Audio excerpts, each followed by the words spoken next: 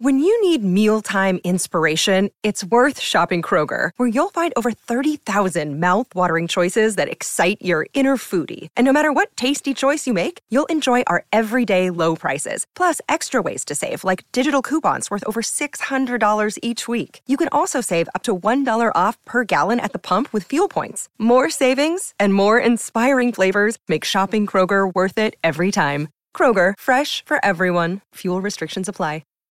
You're a podcast listener, and this is a podcast ad. Reach great listeners like yourself with podcast advertising from Libsyn Ads. Choose from hundreds of top podcasts offering host endorsements, or run a reproduced ad like this one across thousands of shows to reach your target audience with Libsyn Ads. Go to libsynads.com now. That's LIBSYN ads.com. Welcome back to the show. Really, it's been an odd year, kind of a sobering year for surfing, for board building specifically. A lot of losses this year, and I suppose that can be kind of expected. The board building industry is, I guess, about 60 years old, so a lot of the kind of initial icons are turning 80, 90 years old, and we're actually just a week since hearing about Rich Harbor's passing, when news hit of yet another local legend. Huntington Beach's Rocking Fig just passed away this past weekend. And I can't really remember another year where there's been so many iconic personalities that have passed away. And again, most of them kind of board builders. So today we'll be focusing on and actually hearing from Rich Harbor. But the week before Harbor's passing, it was Greg Knoll, of course, Scott Anderson. The week prior to that, less than a month prior to that, was Joe Quigg at the age of 96. And so the thing about these are founding fathers of board building that were still making boards up until very recently. And some of their peers, by the way, and cohorts are still making boards. And I certainly don't believe that you should ever buy a surfboard for its potential resale value. But the idea that you can own and ride a piece of functional art from any of these early pioneers of board building, or that you can still have one shaped today by Yater, Brewer, McTavish, it's an idea that is worth dwelling on. And I really feel like that'll be kind of unfathomable in the next 20 and 30 years that we had this opportunity. More than just kind of record podcasts with these guys, it makes me want to get surfboards shaped from them and ride them. And while I have, of course, tremendous fondness and reverence for guys like Joe Quigg and Greg Knoll, Rich Harbor and Rocking Fig are actually inextricable from my formative surf years. Each was synonymous with a specific beach within driving distance from me. They're about 9 miles apart. Rocking Fig was Huntington Beach, and he perfectly exemplified the culture. He was rockin', brash, broed out. He delivered the Surf Report on Southern California's famous rock radio station, K-Rock. It's the Fixer reporting live from Huntington Beach under sunny skies, light wind, current air temperature 72, water 65. It's dropped a little bit, surf out of the southwest, still a little remnants out there. As Zuma checks in, 2 to 3, Port Affair, just some rolly short breakers there. Malibu's got a couple chest high sets out at Third Point, while the South Bay, it's not really catching the south, 2 to 3 foot Port Affair there. Huntington Newport though, 3 to 5, fair to good, fun sets out the back. We have that paddle out for Pat McGinnis. We're kind of missing him. All the boys loving you in our heart. And down south, San Clemente Beaches, points and reefs are firing, 3 to 6, fair to good. Go get it, Cowabunga, surfs up. That's it for the Beach Report on the world famous K-Rock.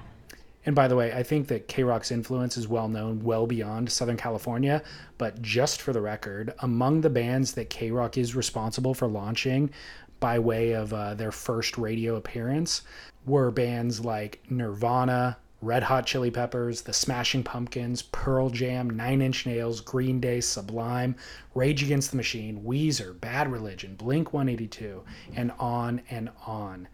A track record unrivaled by almost any other radio station. And Rockin' Fig was the morning voice on Kevin and Bean, delivering the Surf Report every day through my youth. And being able to go visit his surf shop, hearing an icon on the radio and then being able to go visit his surf shop was a pretty wild experience as a kid. And he was a larger than life personality.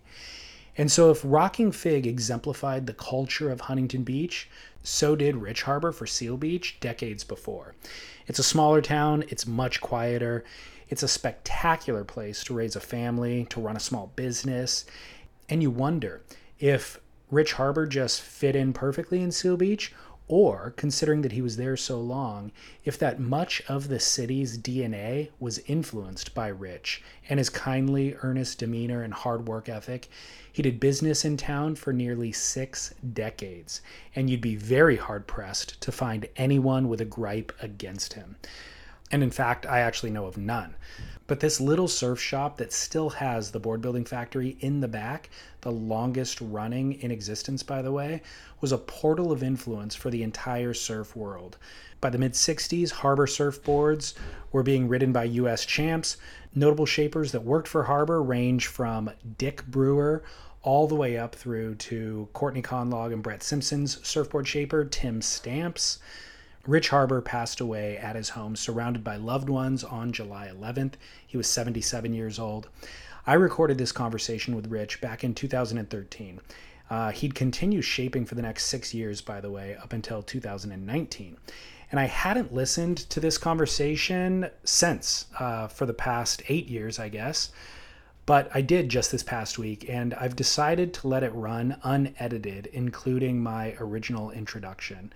So I hope that you enjoy hearing from Rich. I have the fondest memories of him and his shop, especially in my youth. And I also can't recommend enough that if you can find a Rich Harbor surfboard, buy it immediately and ride it today. My name is David Scales for Surf Splendor, and I hope that you enjoy my conversation with the late, great Rich Harbor.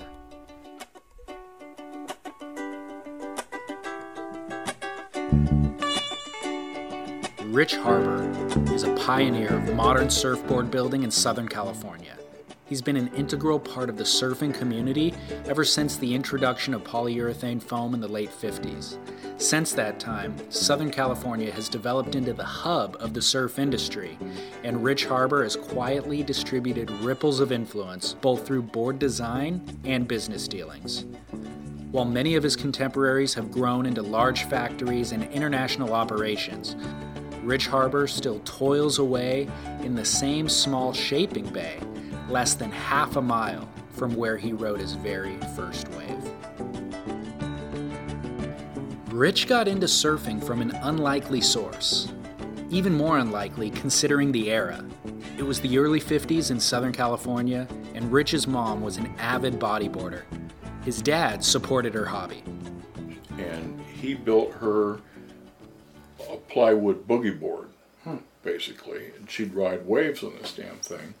I never saw my dad in a pair of trunks. I don't even know if he swam, but my mom was nuts about it. Oh my gosh. And so she rode waves and rode waves and rode waves, and one day she's sitting on the beach and she said, "Rich, why don't you try surfing?" And I'm thinking, geez, I'm pretty good at this surf mat thing. Yeah. Maybe that would be the ticket. Rich borrowed a friend's balsa board. He still remembers riding his very first wave all the way to the sand. He was hooked instantly. Eventually, he found a kid selling a polyurethane foam surfboard. The maintenance of that board set Rich on a career path that hadn't previously existed. I rode that thing all summer long, and as it got dinged, I got, how do you fix this? Yeah. And somebody on the police department knew fiberglass, and brought a piece of fiberglass and resin and fixed this ding for me. I couldn't believe my eyes when I saw this liquid turn this silver stuff clear, and then it hardened right in front of my eyes. It was just, oh man, this is cool. This board that I originally had was too big. Oh, okay. And so I sawed the thing off in front of the tail, in front of the fin, and reshaped it, reglassed it, stuck the fin back on. It worked great. Really? So how big was it once? I think it got down to about 9 foot. Okay. I don't know. I can't remember. But all I know is I can't believe, kids are crazy. Yeah, totally. 15 years old. So But the thing worked. Okay. And so I'm thinking, hey, if I can do that, I can make the whole thing. Sure. Why not? You know, I can glass, I can do sand. I had a repair business going. Surfboard repair? Yeah. Oh, okay. I was the best repair guy around. Finding material, though, probably wasn't an easy task, The right? Seal Beach Lumber Yard had fiberglass, and that guy was smart. He had a drum, and he packaged his own. I remember they were just big, empty wine glasses, jugs. Just sell you a liter Yeah. or whatever? I'd buy it by the gallon because I was, doing a lot of repairs. So I got to thinking, God, here's my dad, who's this tool and die guy over at Douglas Aircraft. So he's pretty crafty. And he's got tools, I would assume. So I went, Dad, why don't we make a surfboard? And he goes, yeah, okay. Father-son bonding, okay. Sure. So he takes me down to Walker Foam in Newport Beach. And we pull up, and here's Harold with this, seems to me a Ford something or other, with a rope, big rope, tied around the front bumper, going to a pulley and down to this big concrete mold. Sticks that sucker in reverse, backs out. The mold opens, here's a blank. No way. And I went, yeah, I want that blank. For those unfamiliar with surfboard construction, polyurethane foam blanks are molded in one piece. Nowadays, once the blank is ordered, the blank supplier cuts it in half lengthwise, places the requested wood stringer in the middle, and then glues the blank back together. In the 50s, Walker Foam just sold the blank by itself. It was the job of the shaper to figure out the rest. Rich drew a chalk line down the center of the blank, pulled out the handsaw, and tried to cut a straight line.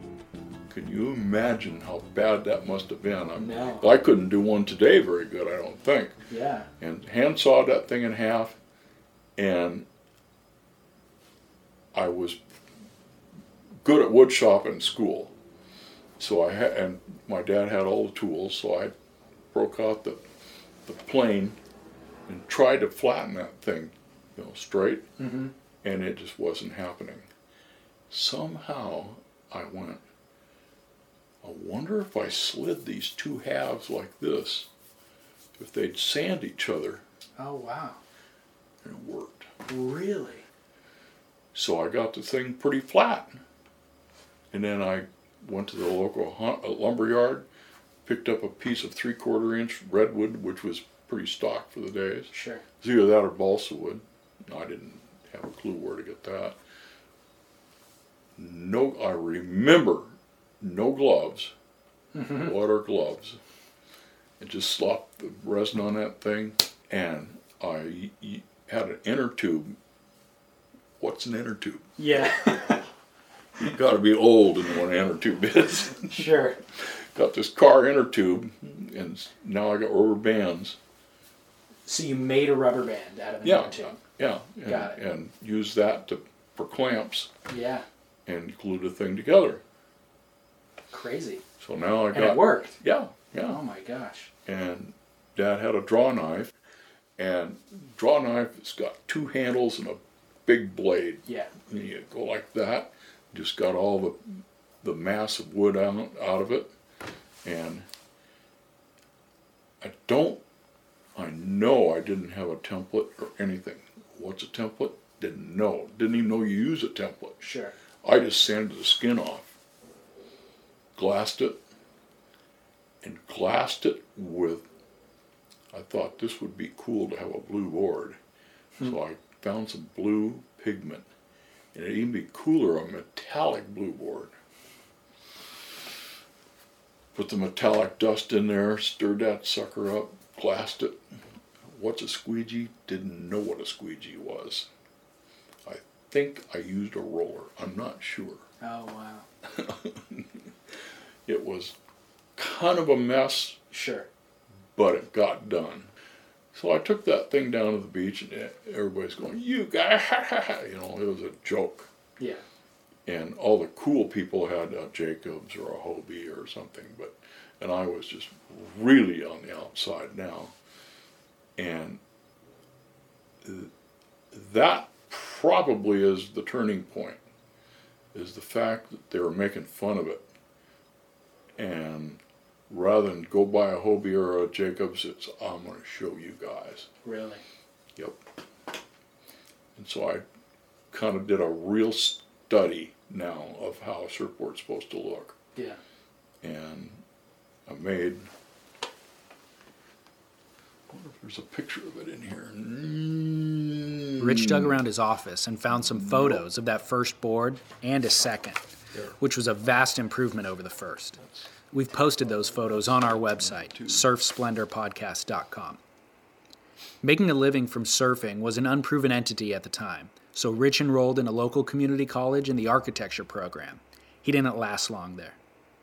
I'm doing all this stuff, and here comes Christmas vacation. And the guy comes to us with 18 blueprints. And he goes, these blueprints are all full of mistakes.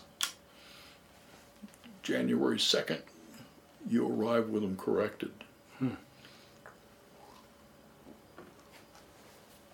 I go home with these 18 blueprints, and I look at these 3 or 4 surfboards I've got to finish. Surfboards, blueprints, surfboards. And so I did. I went back January 2nd to the teacher, and I said, hate to tell you, but I'm out of here. Really? I'm going to make surfboards. That guy goes, you're making a big mistake. And probably if that was today, he'd be right. Sure. But back then, it was, and I had no clue, but here was a business just ready to explode. Rich's parents got tired of the foam dust and resin fumes, so they kicked him out of their garage. But they also gave him a small business loan and helped him secure a 30 by 30 square foot room, which he rented from a salad dressing factory. He quickly outgrew that space and moved into a building on Main Street in Seal Beach. He developed it into the model of what would become a classic surf shop. Shaping room in the back, retail in the front. He's been in that same location for 51 years, which makes it the longest continually operational shaping bay in the world. It's also an important anchor business for the local community. With a steadily increasing demand, Rich had the opportunity to employ some of the industry's finest shapers, guys like Dick Brewer, Robert August, and then one day, his path crossed with a particularly fabled character. We're working, we're just buried. We got so much work to do. And all of a sudden, my salesman comes back to me and goes, hey, you'll never believe who's in the showroom. I went, who? Dale Velzy. It's like Jesus Christ himself has walked in the door. I mean, this guy's huge to me. Yeah. I mean, I was, oh my God. So I walked out there and introduced myself, and we got to talking. And he goes, yeah, I hear you're really busy. And I went, well, shoot, yeah, we're busy. He says, would you like me to do some boards for you? Shape some boards for you? I went, yeah, but I don't have any racks. You'd have to come in at night or something. He says, no problem. I said, I got a rack I'm real used to at home, and I'll just take some, you just put some outlines on them and show me what trails you like, and I'll bring them back. I went, okay. And how many you want? Oh, 10 will do it. I went, 10? Wow, okay. Guy's an animal. So I drew 10 outlines out. We went over how they're supposed to look and everything. And he goes, okay, loads them in his truck and disappears. Comes back 2 days later, I think. Here's 10 boards, all finished. This guy's pretty fast. Yeah, I couldn't do 5 a day. Yeah. And so I paid him, and he took 10 more. And so I brought him back, and I went, these don't look too good. Oh no. Oh man, now Now I'm in trouble. How do you tell this guy who's the king of shaping that he's shaper? Yeah. And so I went, oh man. And I get a phone call from Jim Galloon, who's the manager at Hobie's. Hey, has Velsey been by your shop? Yeah, he's been by here too. And they aren't looking too good. And he says, but I know where he lives. I'm going to go have a look. So Galloon calls me back the next day and he says, you're never going to believe this. I went, what? He said, I go over to Velsey's garage and here's a big sign, Del Velsey School of Shaping. Oh my gosh. He says, the place is just whining noisy. Open the door and here's about 5 racks with all these guys plowing surfboards. Velsey is getting paid by these guys and paid by me. That's unbelievable. What a scam. Oh man. Oh. How did you handle that? Oh, I forgot now. we don't need any more help. We got it. It's under control.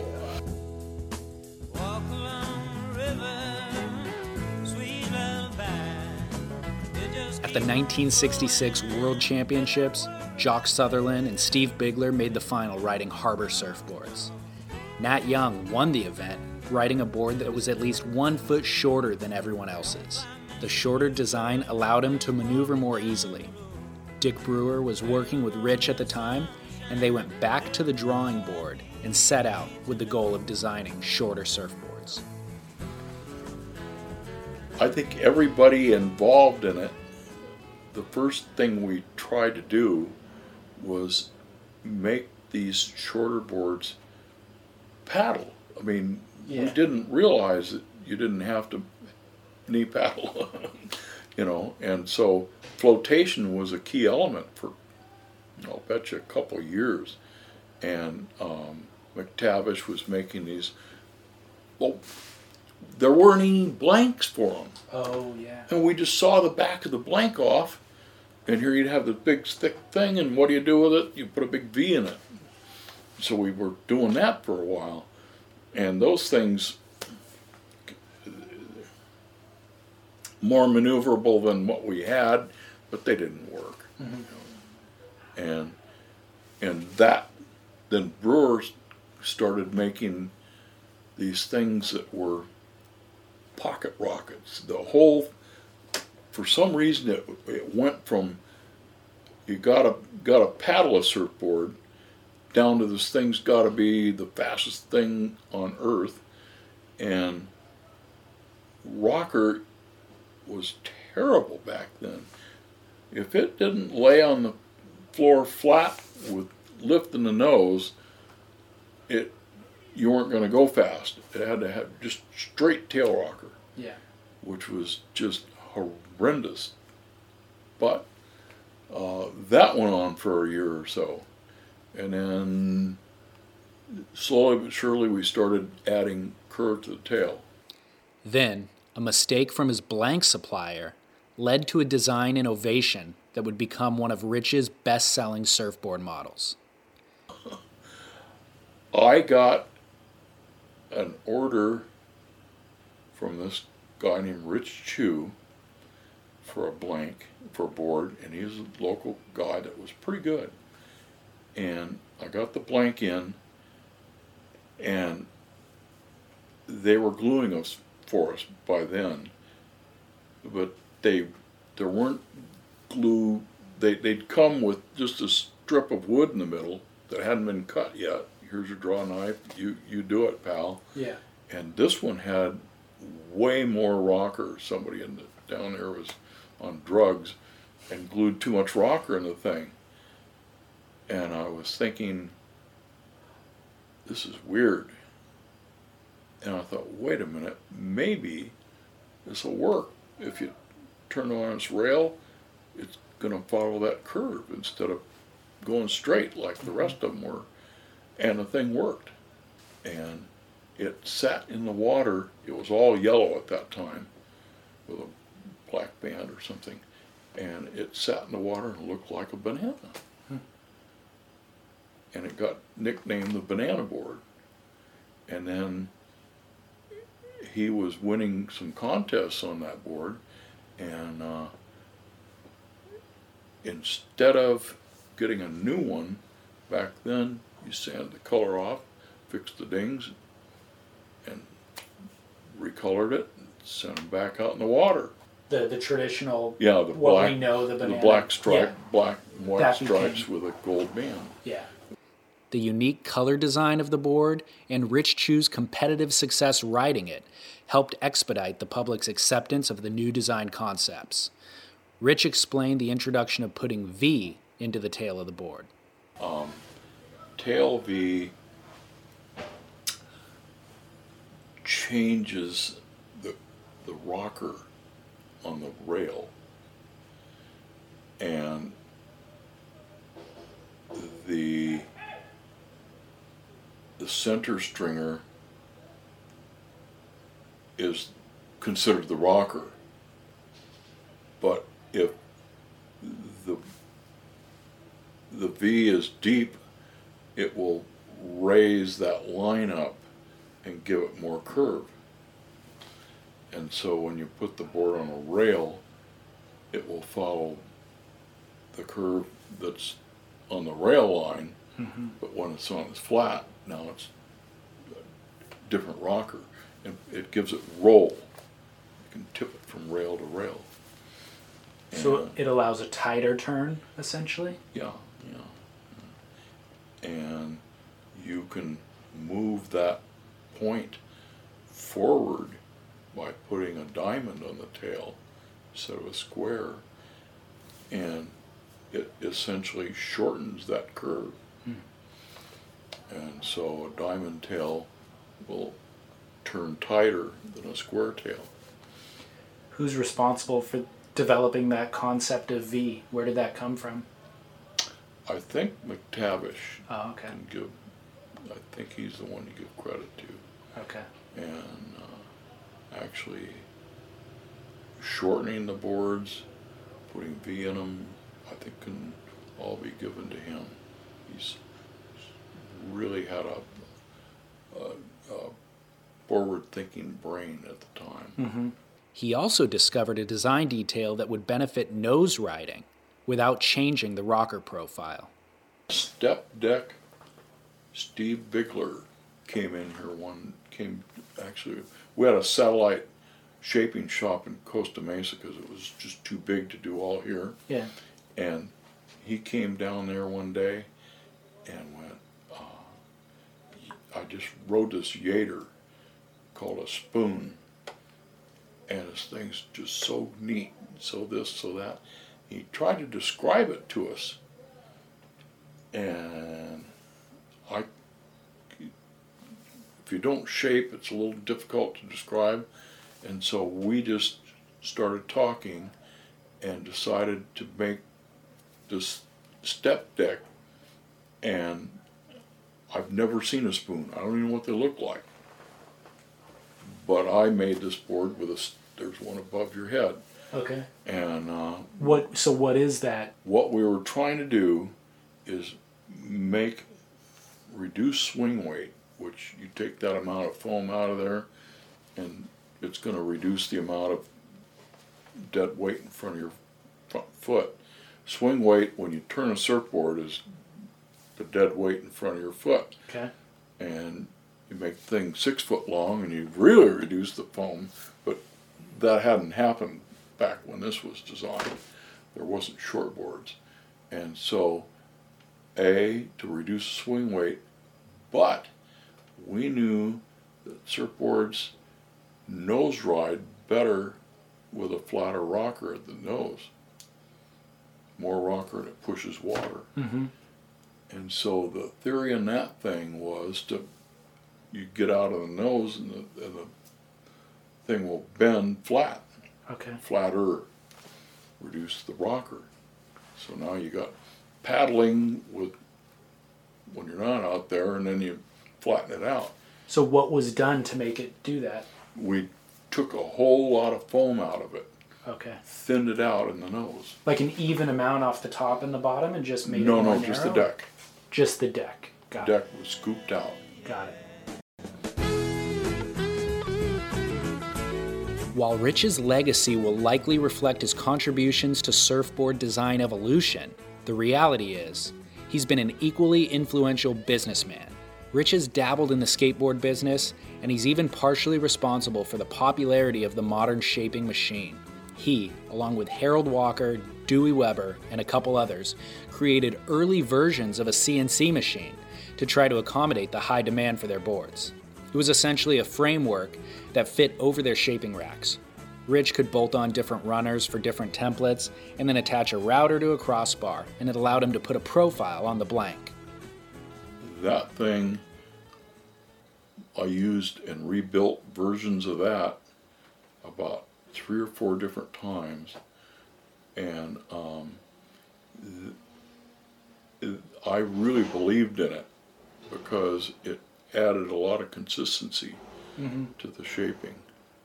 And Weber made gazillions of boards using that, and Harold Iggy would finish them. And I can take one of those things that's been profiled, and I can show you the half template still, and I can go around with a router and do that and put an outline on a board in less than 5 minutes easy. And I can, at one time, could turn the rails in less than 5 minutes. Wow. And I've got basically what Procam has. Yeah.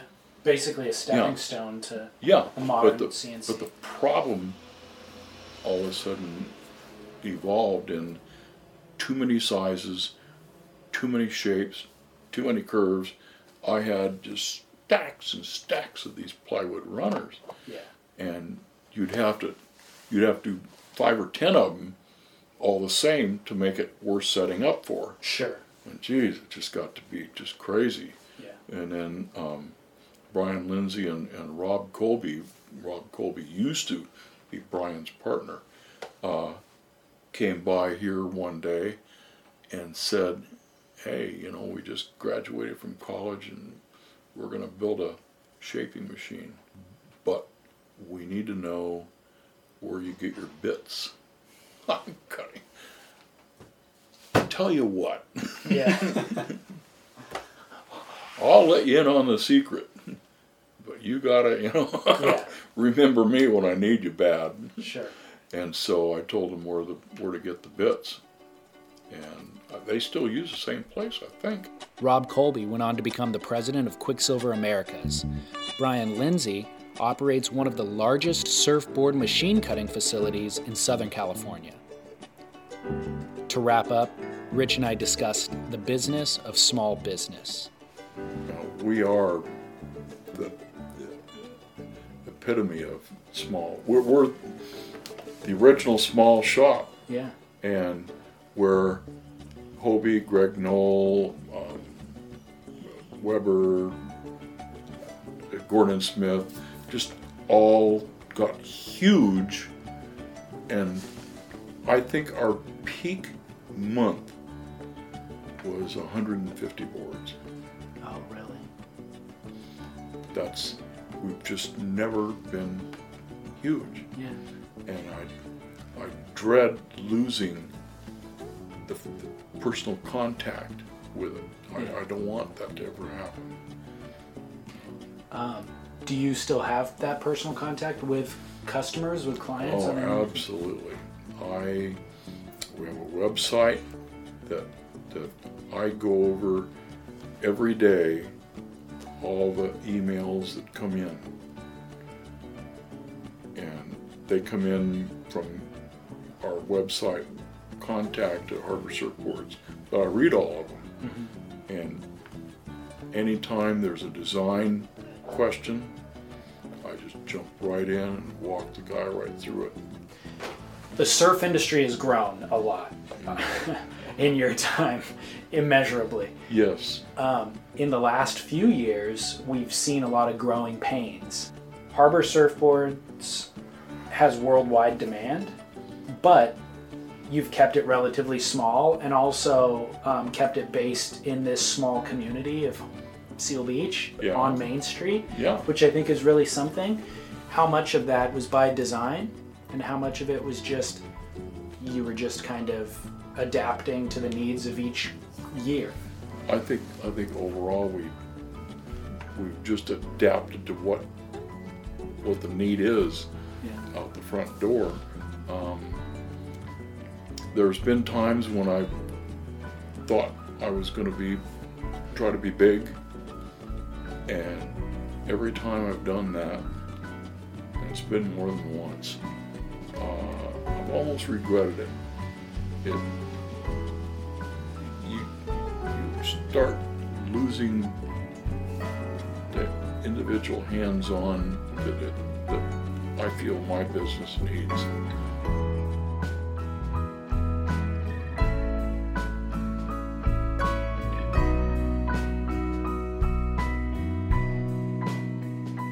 What you fighting for? It ain't nothing you ain't had before. It ain't nothing. A final farewell and thanks to Rich Harbor. Thrilled to be able to have had this conversation and time with him. I'll link to everything that we discussed, their website, and of course post the photos that he and I discussed in this episode on surfsplendorpodcast.com. Hope that you enjoy that. There's a comment section at the bottom of the page if you'd like to leave a comment.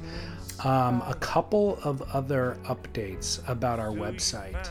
I mentioned last week that we recently launched a message board, which is available to supporters of the podcast. If you'd like to engage there, it's just a great kind of town square for everybody to continue the conversations that happen here on air, and then also offer show suggestions or just banter about anything that's happening in surfing. And then also available to everyone. We actually just created a listener line. So if you would prefer to call in your feedback, and there's a good opportunity that we will play your message on air. Not a good opportunity, but there's an opportunity that we will play your message on air. You can find that phone number on the contact page on surfsplendorpodcast.com. I'll read it off here, even though you probably won't write it down. The number is 760-237-0150. Calls have already been coming in for the last 48 hours, so that'll be fun. You can leave whatever pertinent info you want on there, or leave it completely anonymous. Let us know what show you want it to be played on and discussed. And have fun with that, or take it super seriously. Ask serious questions too, whatever. All right, so Olympics kick off this weekend. I'm publishing an episode with Scott Bass of Spit on Wednesday this week, and then Chaz is back from Sailing the Mediterranean, so he and I are going to reconvene on Thursday for an episode of The Grit. We have a full week here, and the Brewer Brothers just published an episode of The Sunday Joint, and then Scott Bass just emailed me an episode of the Boardroom podcast, which I will get published in the next 24 hours as well.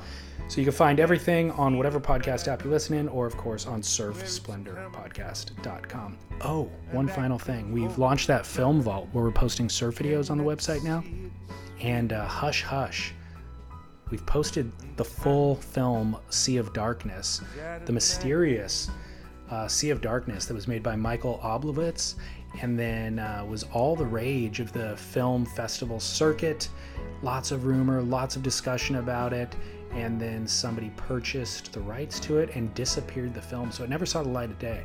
But somebody uploaded a copy to YouTube. I'm sure it'll get disappeared from there as well, but watch it while you can. You could search YouTube for it, or come to surfsplendorpodcast.com and watch it there. All right, that is all for this week. This is, of course, David Scales saying thank you and reminding you to get back into the ocean, share some waves, and of course, shred on.